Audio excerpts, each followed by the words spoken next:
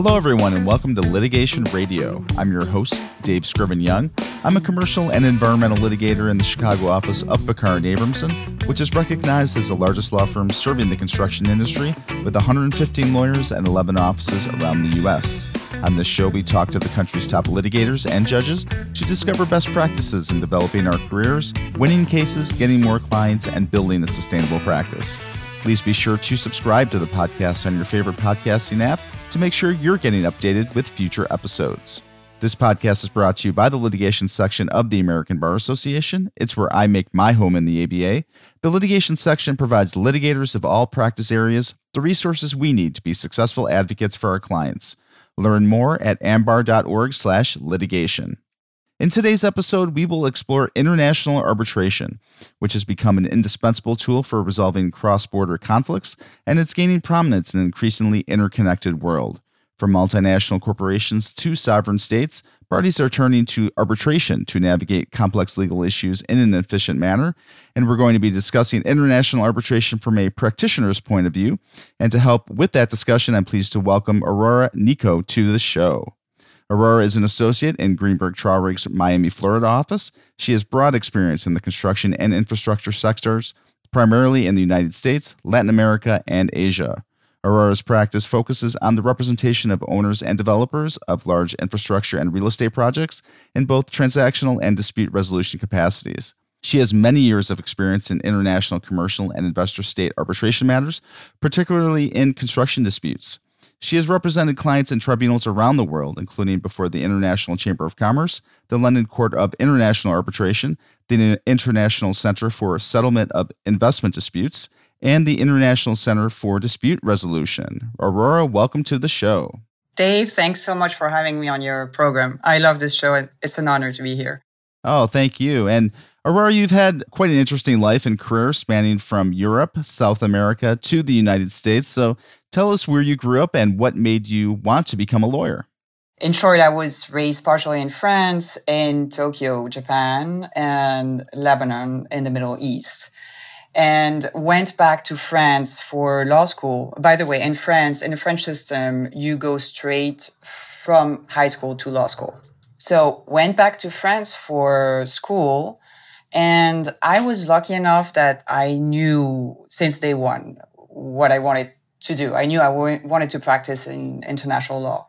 I didn't necessarily understand what it meant from a practical point of view, but at least theoretically, I knew that my focus would be international law.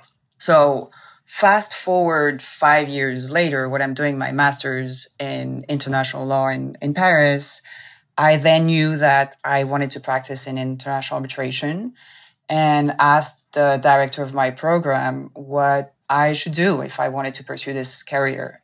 He told me, you should go to Boston University, do your LLM there, and take Rusty Park's classes. For everybody's background, Rusty Park is an American superstar arbitrator who helped in the 70s, I would say, shape, and is part of the people who have helped shape what international arbitration is today. So I did as told and went to BU, took all the classes that Rusty Park used to teach. From there, I got licensed in New York and started practicing at a big firm in New York in U.S. litigation and international arbitration. Got it. What did you find in terms of the differences between, practicing in France or school in France and school and then practicing in the United States? Yeah, so France is a civil law system, and switching from a civil law to a common law system can be a bit challenging at the beginning, especially as a student.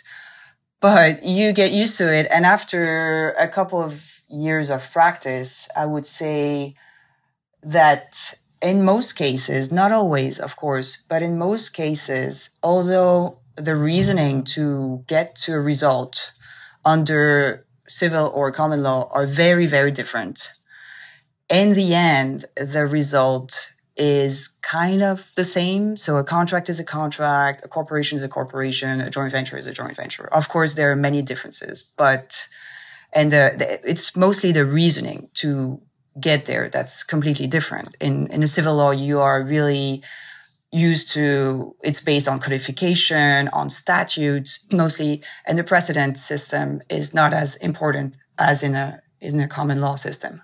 Got it. And then in terms of like legal education, what differences did you find between legal education in France and legal education in the United States? Well, it's really hard to compare. First, because the cost is so different, and I hope everybody's seated, because the highest I paid for law school in France was $500 per year. Wow. So you can't really compare. The first year we were 2,000 people in the same room. And then the filter is year after year. So by the time you're doing your master's degree, you are 25 people in the room. So by then it's more similar to the US system where the classes are more interactive. But in terms of resources, it's obviously very, very different. The library at BU was incredible and sometimes had more material on French law that I could have found in law school in Paris. So it's really a different experience. And then, as I understand it, your next stop was Colombia. Yeah. So from New York, I had this amazing opportunity to join a mega construction project in Colombia that was facing huge cost overruns and delays. And they were looking to file for arbitration. And the contract was subject to both New York and Colombian law. And I was in the process of I was admitted in New York, but I was in the process of getting admitted in Colombia because I wanted to move there for personal reasons. That's where it was a perfect fit for me because I had this dual qualification and I wanted to keep practicing in international arbitration. So I joined the project where I was for 5 years and then decided it was time to move back to the US. And I have been in Miami for a couple of years now. And I've been at Greenberg for 3 years, where I have been very fortunate to work with incredibly talented lawyers in international arbitration and construction. Excellent. And we'll get to talk more about the specific case that you had in Colombia, but wanted to talk about international arbitration generally. Can you kind of give an overview of international arbitration and how it differs from typical arbitration or litigation in the United States? Sure. So there is 2 main types of international arbitration. One is commercial arbitration, and this is usually 2 private entities arbitrating their differences. And the other one is called investment arbitration or investment treaty arbitration. And this is usually a private entity suing a government and claiming that its investment in the host country has been spoliated. Although very different in nature and their origins are also very different, commercial arbitration was basically shaped by merchants 100 years ago who were trading in cotton, coffee, diamonds, or whatever they were trading, and decided that they were probably in the best position to judge their own disputes. And this is how arbitral centers emerged in Europe about 100 years ago.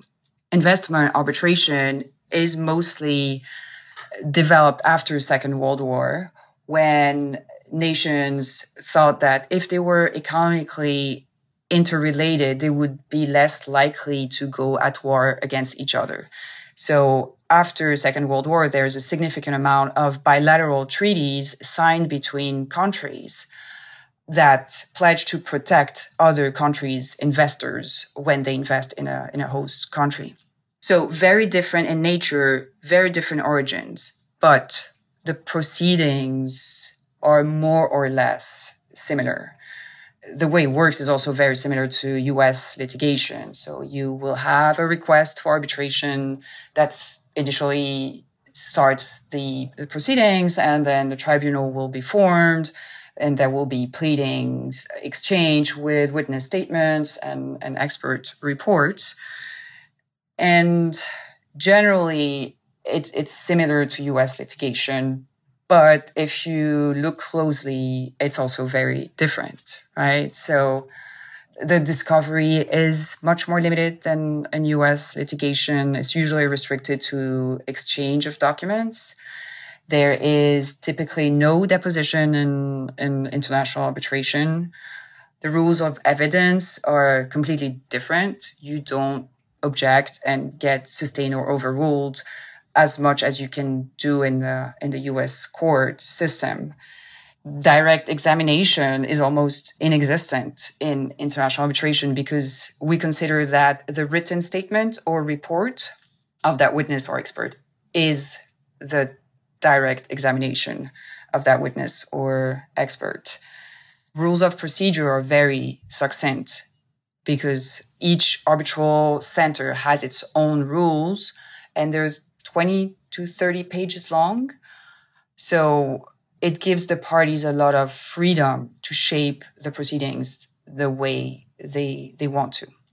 Interesting. And so if I heard you right, I think you said that there's not a lot of direct examination in arbitrations because most of the testimony is presented by written statement. So, I mean, it's interesting because typically you want to present your client live so the arbitrators or court or jury can get to know kind of your witness, your clients. So how does that process work in international arbitration?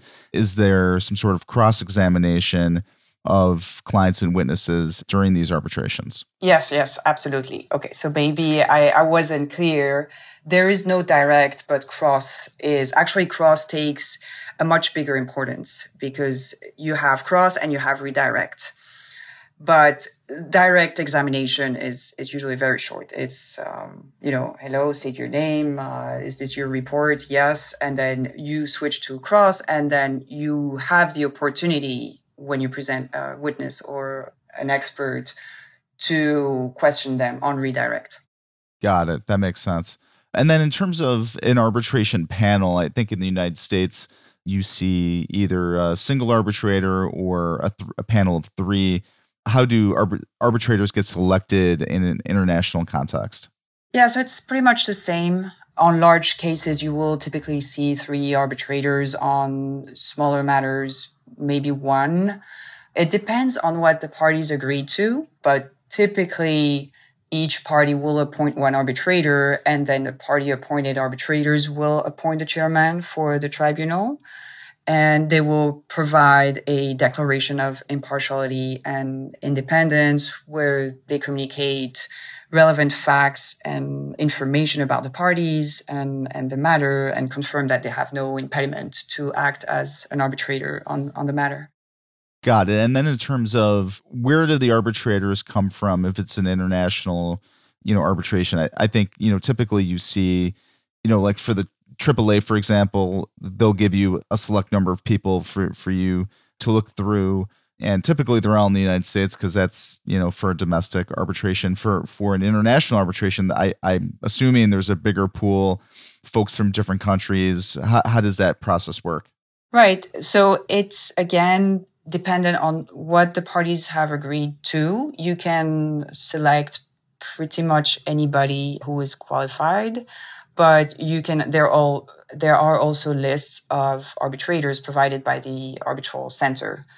The arbitrators come from everywhere, really. You want to, obviously, when you're arbitrating, and I focus on construction-related disputes. So when you're arbitrating a construction dispute, you want to appoint somebody who has enough experience in this field. But it would be applicable to M&A disputes or tech disputes.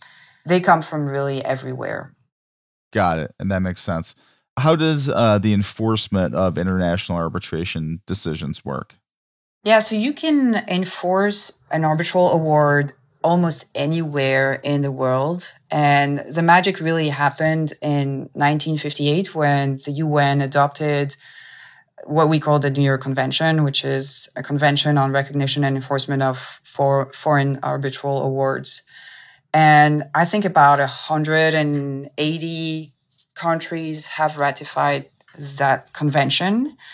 And what it does is that contracting parties have the obligation to enforce international arbitration awards in their territory, and they have to give it the same value as a local judgment. And the U.S. is signatory to that? It is. And the grounds to object to a recognition of an award under the convention are pretty limited. So it's if there was no arbitration clause, or there was no notice was given to the other side, or the arbitrators judge the issue ultra vires, it's really, you don't get de novo review typically. One last question kind of about international arbitration generally. I think for the most part, folks who practice arbitration sometimes feel that although the system is supposed to be more efficient than litigation, sometimes it's not. And I wonder if you found kind of an international arbitration that it's more effective, more efficient than actually filing a lawsuit in court.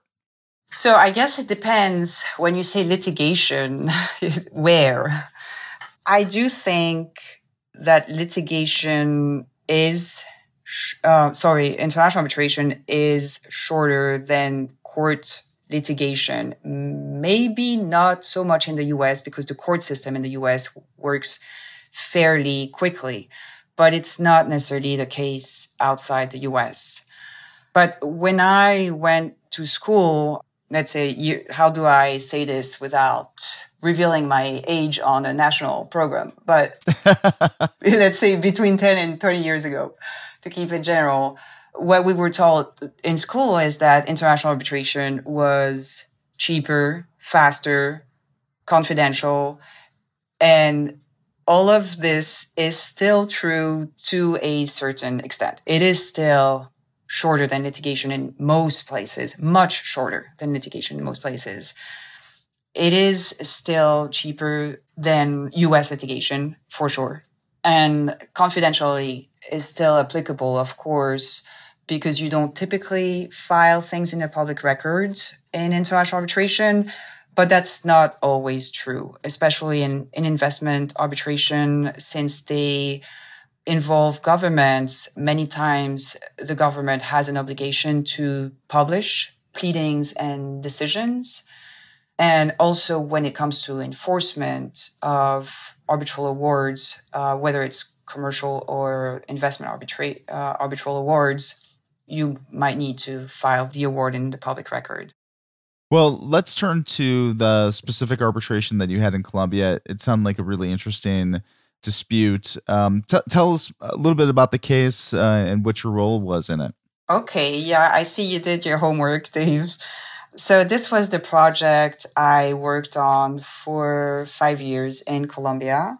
It was a massive multi-billion-dollar EPC, so engineering, procurement, and construction contract. And when I joined the company, they wanted to file for arbitration because the contractor was years late and billions of dollars outside budget. And there are many, many claims in that arbitration. But to make it simple, we were claiming for delays and defective work against the contractor. Where did the arbitration take place and what law applied to the arbitration?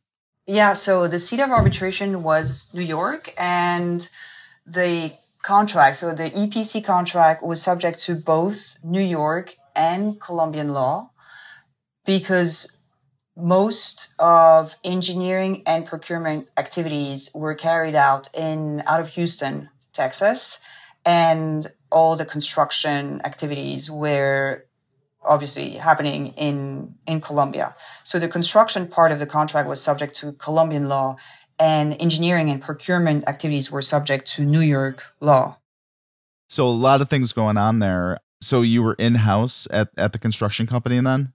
Right, correct. And did you have to hire local counsel in Colombia? how did you figure out? I mean, I'm just trying to figure out from a litigator's point of view, how do you figure out what Columbia law is? I assume you can't find that on Lexis. How do you go about doing that? Right. Yeah. No, we were a big team. We had local counsel for Colombian law. We had U.S. counsel for the New York part of it. We also had experts in Colombian law because some of the claims were very complicated under Colombian law. And we had also a big team internally. So I was head of arbitration for that company. And it was technically so complicated that we had to coordinate internally, not only the legal aspect, but also on the technical aspects for all claims to be substantiated. It lasted 8 years, which is not typical at all for international arbitration. But so many things happened on this project and on this arbitration, to be quite honest. And then COVID happened, which even further delayed things, of course. But I think one of the most challenging thing was to be able to juggle and reconcile the fact that the contract was both subject to New York and Colombian law. And sometimes it's hard to draw the line, right? If you have an engineering or a construction or a procurement claim. And there are simply things that don't exist under Colombian or New York law. So, for example, the contract carved out consequential damages. But for the example of loss of profit, for example, under Colombian law, loss of profit is considered direct damages as long as you can prove them. So this is the type of things. And it also happens a lot, not on this particular project, but it also happens a lot with liquidated damages, because liquidated damages in most U.S. jurisdiction, they won't be enforceable if they are considered a penalty. And under civil law, or at least under French and Colombian laws, which are the ones I know best, your liquidated damages clause is called penalty clause. So sometimes it can be really challenging to reconcile those concepts. But I've found that the tribunal, when in doubt, validated both options. They said, okay, we have this claim. Let's see what's the result under New York law. What's the result under Colombian law? And guess what? It's the same, which goes back a little bit to what I was saying earlier. It's not always, but many times the solution is the same. Got it. And tell us more about kind of what the result was of the arbitration. Well, amazing. Do you have a confetti option on a podcast? Great result for my former company. The tribunal found that the contractor was liable for $1 billion in delays and defects plus interest, which takes us to about $2 billion. They found that the contractor had acted in gross negligence and willful misconduct. So there was a limitation of liability cap for $70 million, which they found was not enforceable, because the contractor had acted in gross negligence. Yeah, I mean, that sounds like an amazing result that you obtained on behalf of your client. A good example of the process of international arbitration. We are coming to the end of our time together. Any last thoughts that you might have for our listeners about the process of international arbitration? No, thank you so much again, Dave. When can I come back? I just hope that this made international arbitration a bit more clear and interesting to your audience. Excellent. Well, Aurora Nico from Greenberg Traurig, thank you so much for being on the show today. Thank you, Dave. Thank you to Disco for sponsoring Litigation Radio. Disco makes the law work better for everyone with cutting-edge solutions that leverage AI, cloud computing, and data analytics to help legal professionals accelerate e-discovery and document review. Learn more at csdisco.com. And now it's time for a quick tip from the ABA litigation section. So let's welcome back Daryl Wilson to the show. Daryl is the ABA Young Lawyers Division Speaker for the 2023-24 bar year. In this role, he serves as the Chief Policy and Legislative Officer overseeing the YLD Assembly. It's great to see you again, Daryl. Great to be here again, Dave. Thanks for having me. So I understand you're going to be giving us tips about the pitfalls of providing legal advice to family members. So what's your quick tip? Absolutely.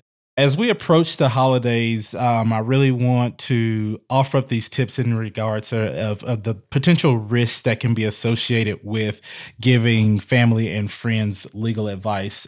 I was actually on the ABA's website, and this is really where this idea came from. And I want to give credit to the author of this particular article that I was reading in relation to giving family and friends tips as it relates to this issue. And it is Samuel Dangermond is the author of this particular article that I found on TYL that really started the idea for these tips. So the first thing that I want to offer up as you may be sitting around the Thanksgiving table or around the Christmas tree for Christmas is that when your family and friends ask you for legal advice on particular issues that are legal in nature, you want to be very cognizant on, how you provide that advice. The first thing that you want to be cognizant of is that this is the possibility of inadvertently creating an attorney-client relationship. When your family and friends ask you questions on legal advice, they're really asking you because you've gone to school for, the law and to become a lawyer and or you may be practicing in a law firm. And so when they're asking you these questions, they may not really be thinking much of it, but they really want to get that sound advice. And while you may be offering it, to kind of help, you want to be sure that you are letting your family and friends know very explicitly whether or not you are creating an attorney-client relationship by providing the legal advice. Because one thing that you don't want to do is you don't want to run afoul of Rule 1.1 of the ABA Model Rules of Professional Conduct if the particular issue that you're providing advice on is outside of your wheelhouse or your area of expertise. If you find that the question that your family and friend are asking you want to let them know, one, that you're not qualified to provide legal advice on that particular area because you may not be knowledgeable of that area. And if you're not, you want to let them know that you can find a referral source for them and reach out to someone who may have better knowledge in that particular area of law so that they can better advise your family and friend, because you don't want to run into a legal issue of potential malpractice, which takes me to my next tip is that if you do decide that you are going to provide legal advice on an area that you may not have a lot of expertise on, you have to know that if you're providing that, you have potentially created the attorney-client privilege relationship with your family or friend, and that this person has relied on the advice that you gave them in order to move forward with their particular issue. So if you do that, you're potentially opening the doors for a malpractice lawsuit. You want to make sure that when you're providing this legal advice, one, that you may also be following along with the Model Rules of Professional Conduct 1.18 and the duties that are related to it in relationship to a prospective client or a potential client. So when you're offering up this legal advice, you want to make sure that you're checking with your firm to see if you have an obligation to list the recipient of this advice as a potential or prospective client, because if you do this, you want to make sure that you're covered in the information that you receive from that particular person, because if you provide advice on an outside issue or provide advice on an issue that is outside the scope of your job, you could open yourself up to personal liability for a malpractice suit because you've offered up advice that someone relied on and it didn't go the way that it should have, or if it was wrong advice and they relied on you, you could potentially be opening yourself up for a malpractice lawsuit. And if you haven't gone about the proper channels within your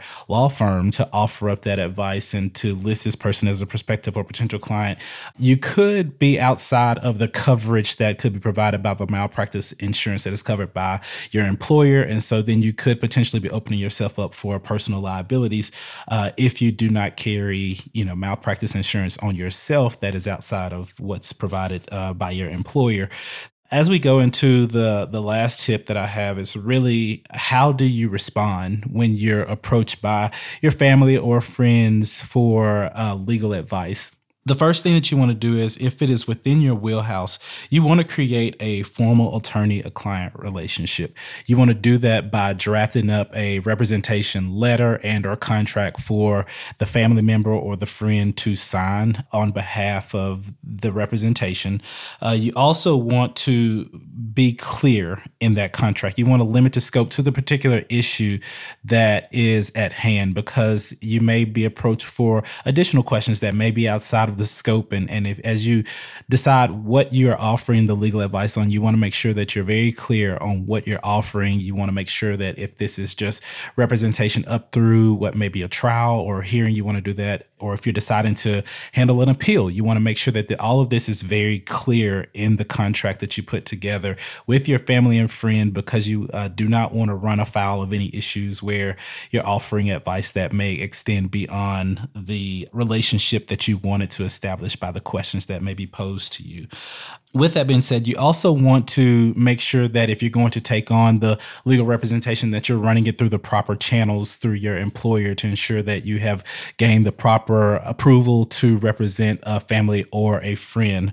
And lastly, if the question or the legal issue is one that is outside of your wheelhouse or your area of expertise, refer. Find a referral source for your friend or family, for someone who can handle the issue for them, and you not take it on and create some type of discomfort that may arise within the friend or family because you may have provided advice that was outside of your wheelhouse and was wrong. So as you prepare for the holidays, I want to make sure that you are equipped with tips and necessary tools to look at the risks that may be associated with giving family and friends legal advice on issues that you may or may not be well versed on. And those have been my tips for today. Great. Daryl, thank you so much for being on the show today. Thank you so much for having me. Well, that's all we have for our show today, and I'd love to hear your thoughts about today's episode. If you have comments or a question you'd like for me to answer on an upcoming show, you can contact me at dscriven-young@pecklaw.com and connect with me on social at AttorneyDSY on LinkedIn, Instagram, X, and Facebook. You can also connect with the ABA litigation section on those platforms as well. But as much as I'd like to connect with you online, nothing beats meeting you in person at one of our next litigation section events. So please make plans to join us at the 2024 Environmental and Energy Mass Torts and Products Liability Litigation Committee's Joint Regional CLE Program in Avon, Colorado, taking place January 31st through February 2nd. Join us for 8 plenary presentations on hot litigation topics, including committee-specific content, broader litigation interests and ethics, and in addition to an agenda of diverse educational sessions, there will be, of course, time to enjoy outdoor activities and networking with your colleagues. To find out more and for registration information, go to ambar.org/jointcle. If you like the show, please help spread the word by sharing a link to this episode with a friend or through a post on social, and invite others to join the show and community. If you want to leave a review over at Apple Podcasts, it's incredibly helpful. Even a quick rating at Spotify is super helpful as well. And finally, I want to quickly thank some folks who make the show possible. Thanks to Michelle Oberts, who's on staff with the litigation section. Thanks also goes out to the co-chairs of the litigation section's audio content committee, Haley Maple and Tyler True. Thank you to the audio professionals from Legal Talk Network. And last but not least, thank you so much for listening. I'll see you next time.